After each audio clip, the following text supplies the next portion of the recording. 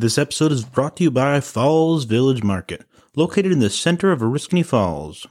315-821-7244. Open 6 a.m. to 9 p.m. They offer meat platters for parties, fruit platters, and chicken barbecue, the best in Old Falls. Go see Bottle, mention the podcast, and he'll give you a free cup of coffee.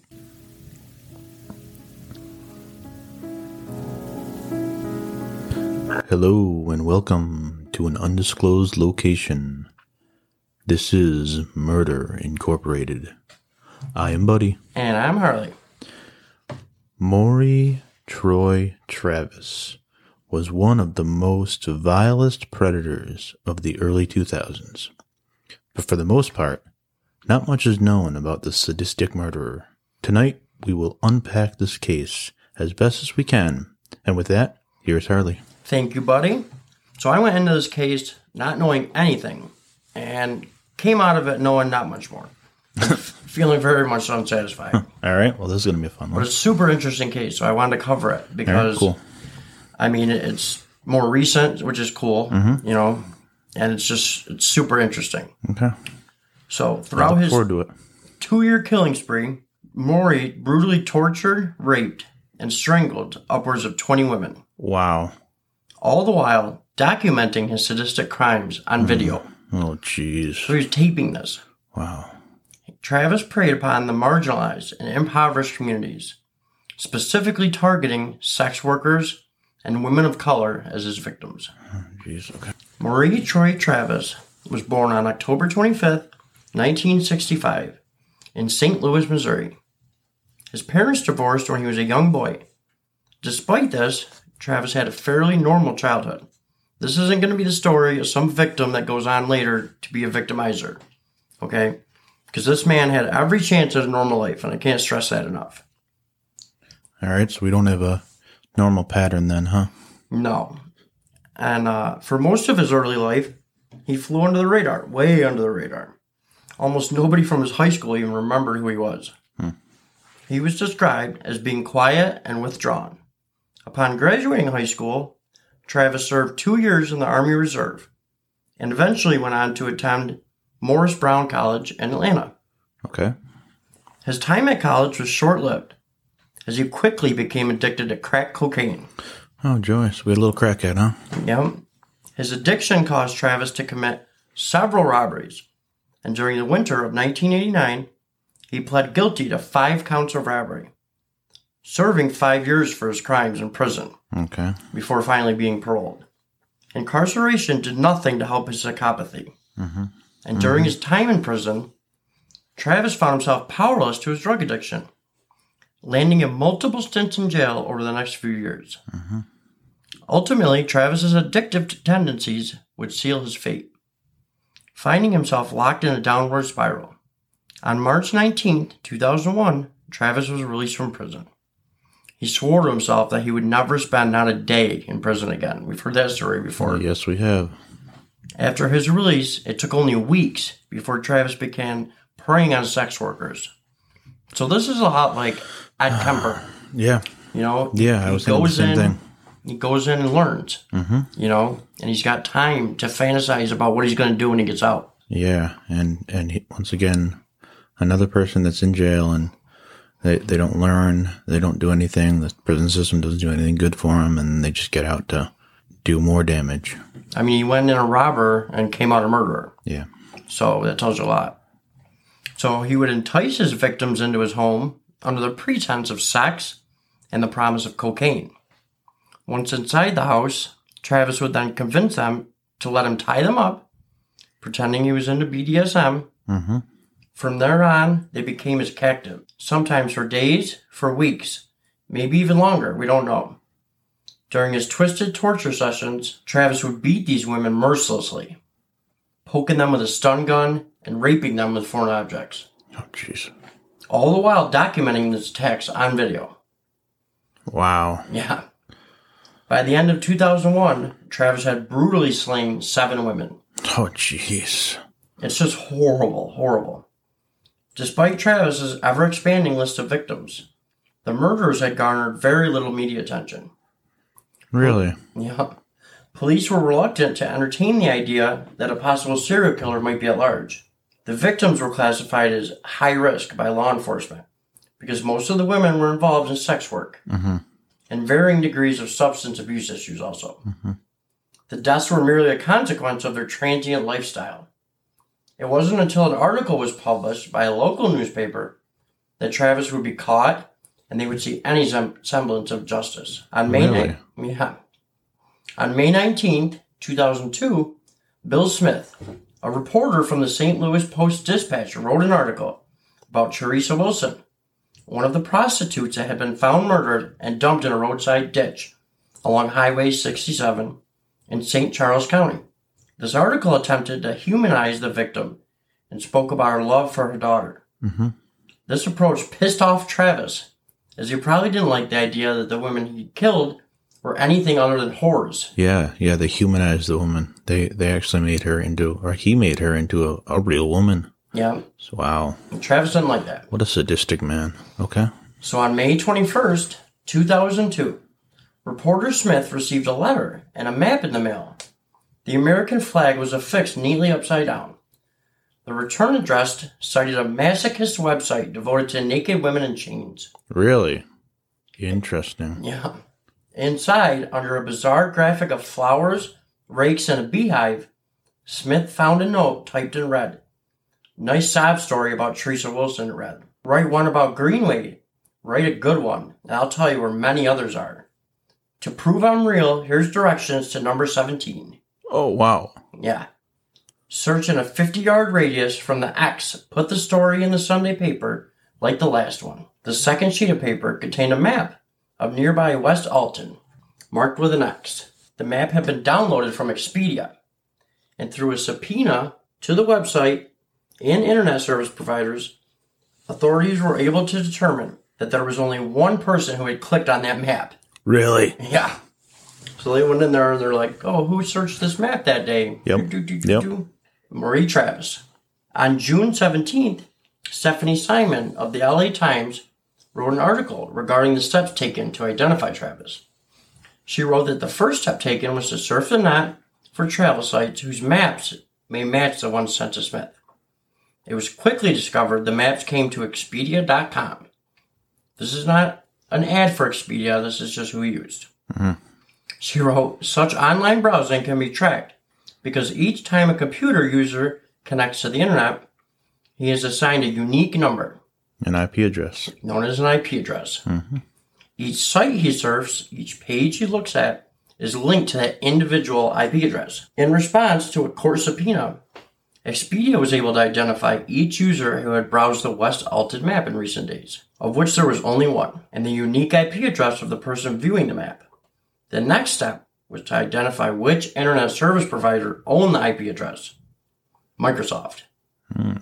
By serving a second subpoena to Microsoft, requesting the name of the user identified by Expedia and the date and time listed. Who do you think it came up as, buddy? Bill Gates. MSN Maury Travis. No. Sorry, Bill. I love you, actually. On June 7th, me too. On June 7th, 2002, Travis was arrested and taken to the St. Louis County Jail. The police and the FBI searched Travis's home in the St. Louis suburb of Ferguson. You've heard of Ferguson, Missouri. They found blood splattered throughout the house. Oh, wow. Yeah. I wonder why. Yeah. Belts and ligatures with blood on them. Oh.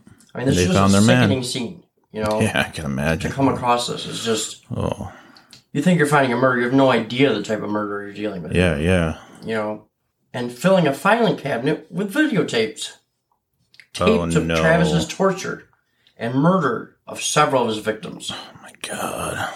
This didn't start with him videotaping murders. He started with sex workers and him smoking crack together. Then he would tape them having sex together, consensual sense at first, you know. And then he would take it further and further, just like the drug addict that he was.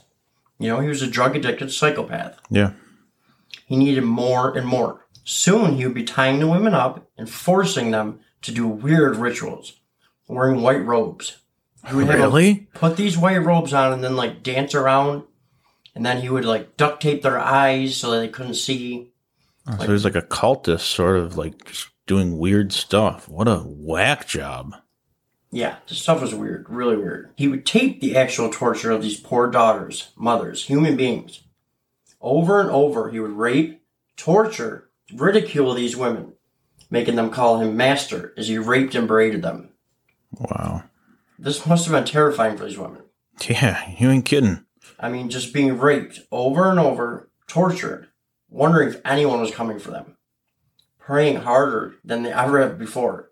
Just hoping somebody's going to, like, bust in and save them, you know, while they're just laying on their tied to a freaking pole in the dark basement.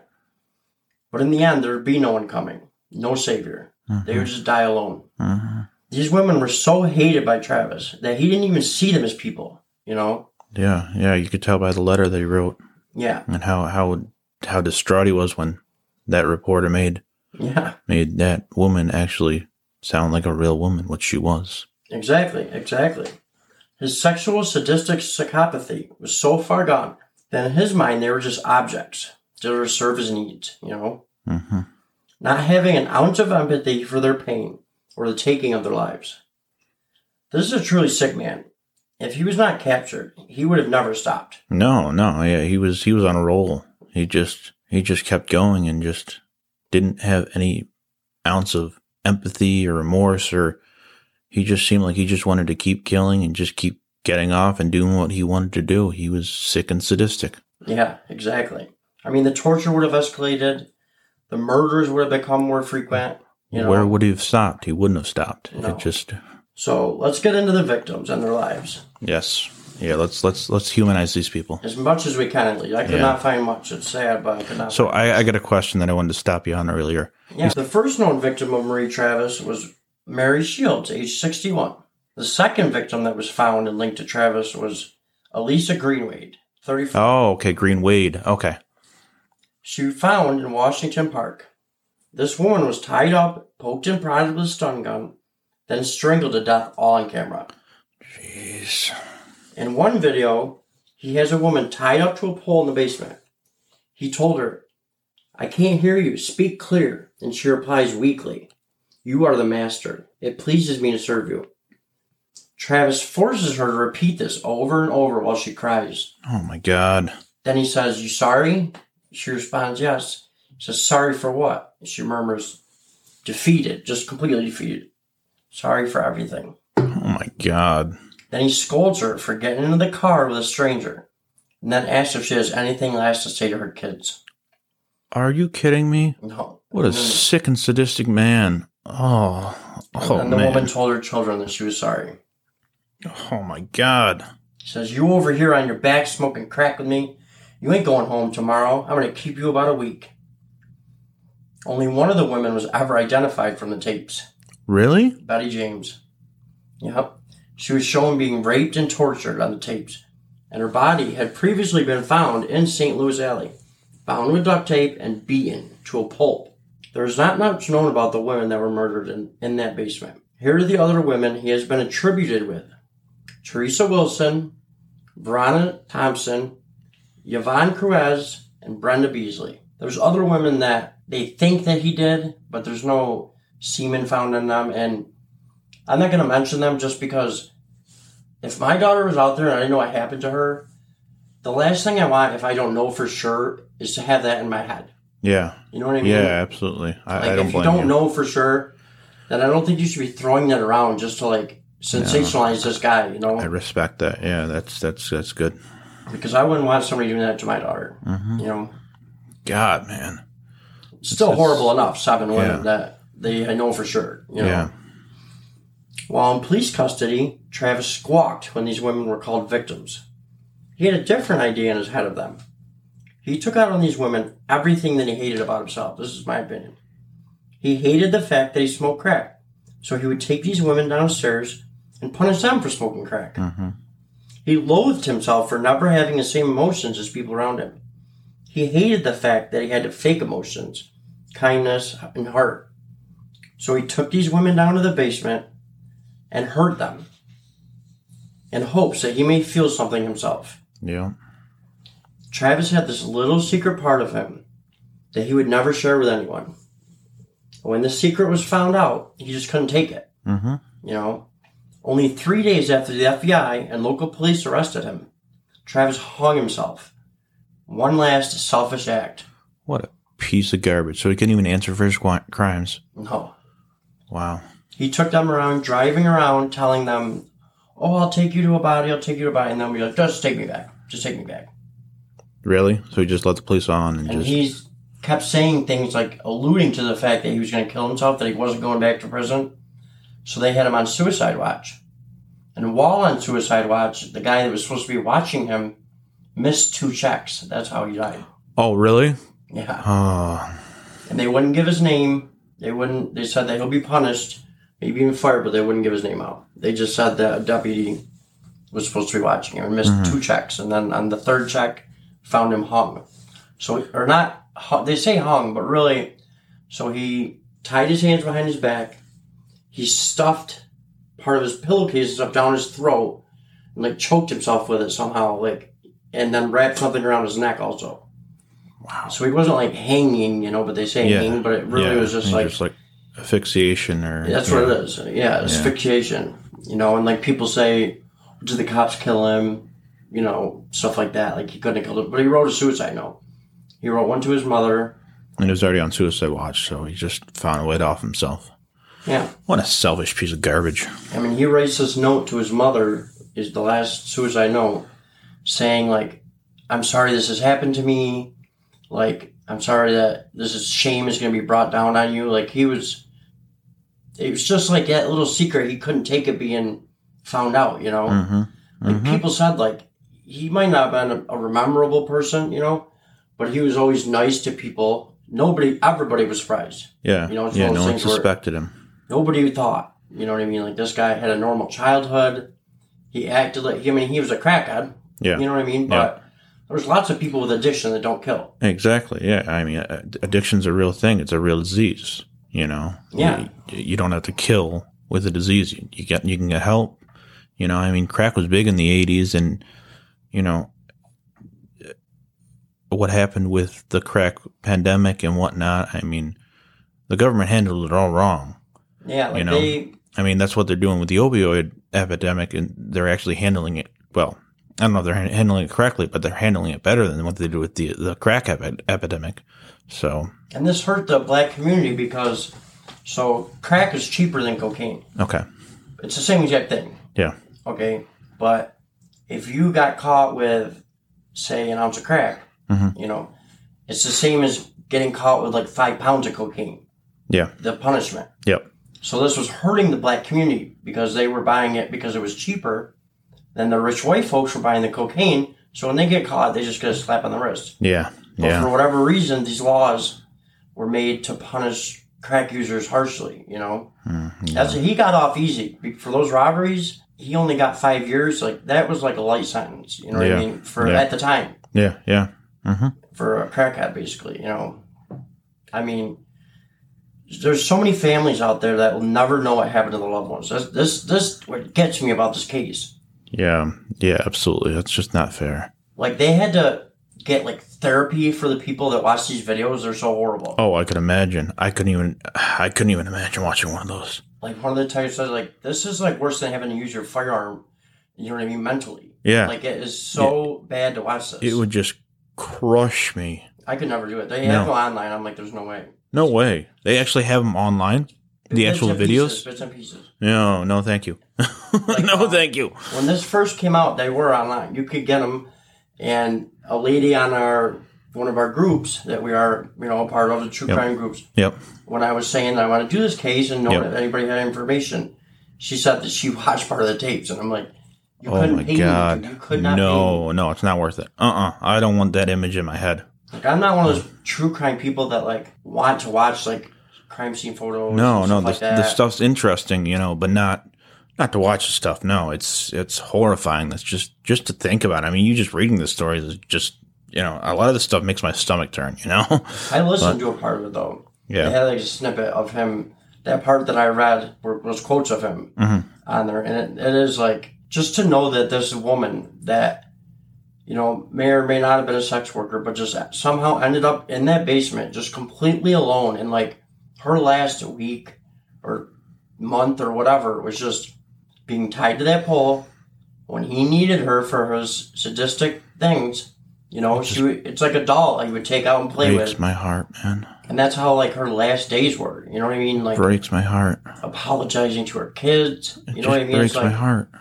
I can't say that, my heart's breaking. It's really sad, you know. And still to this day, they haven't been able to identify these women. You know, he took his secrets to the grave. You know, that's the worst thing that he did. Yeah. Like, that's the greatest, the most heinous act he did was taking his own life. The greatest disjustice to these women.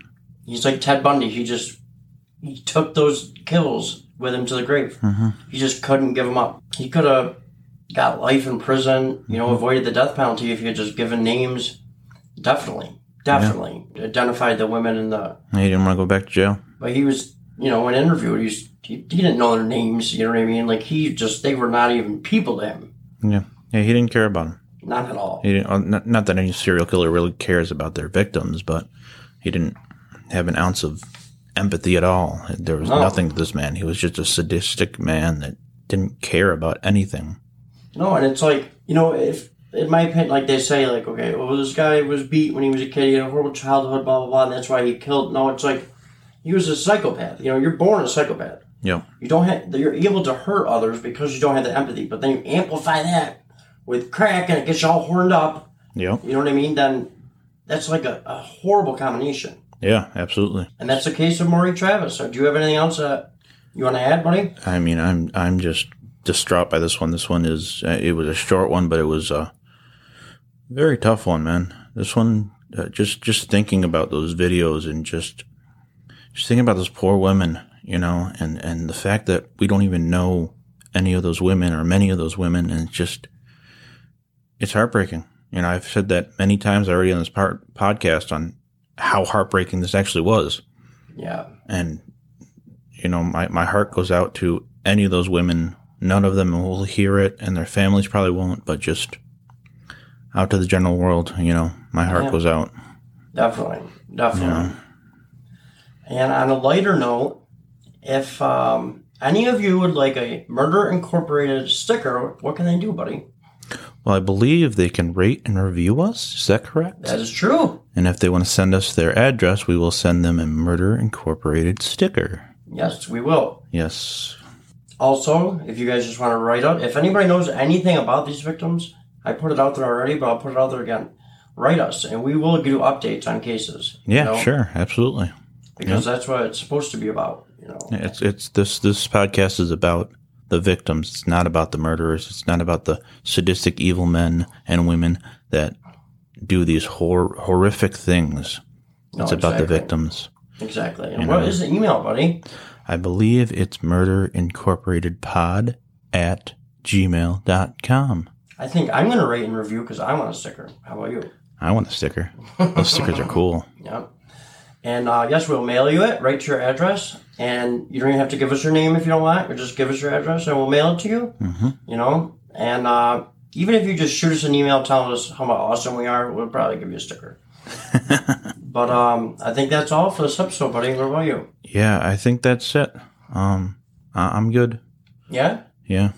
All right, guys. Have a good day. Thank you. We love you. We love you guys. We will see you next week, right, buddy? Yes, we will.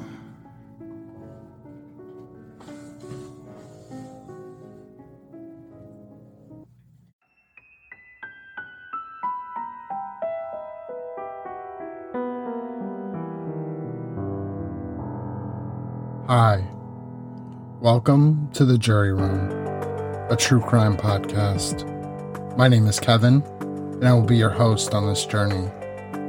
We will be covering some of the most heinous, some of the most unthinkable, and some of the most monstrous crimes to ever be committed against humanity. We will be covering cannibalistic serial killers, decades-old unsolved mysteries, cold cases, missing person cases, and everything in between. The Jury Room podcast is available on most major podcasting platforms. Please make sure you go subscribe and leave a review.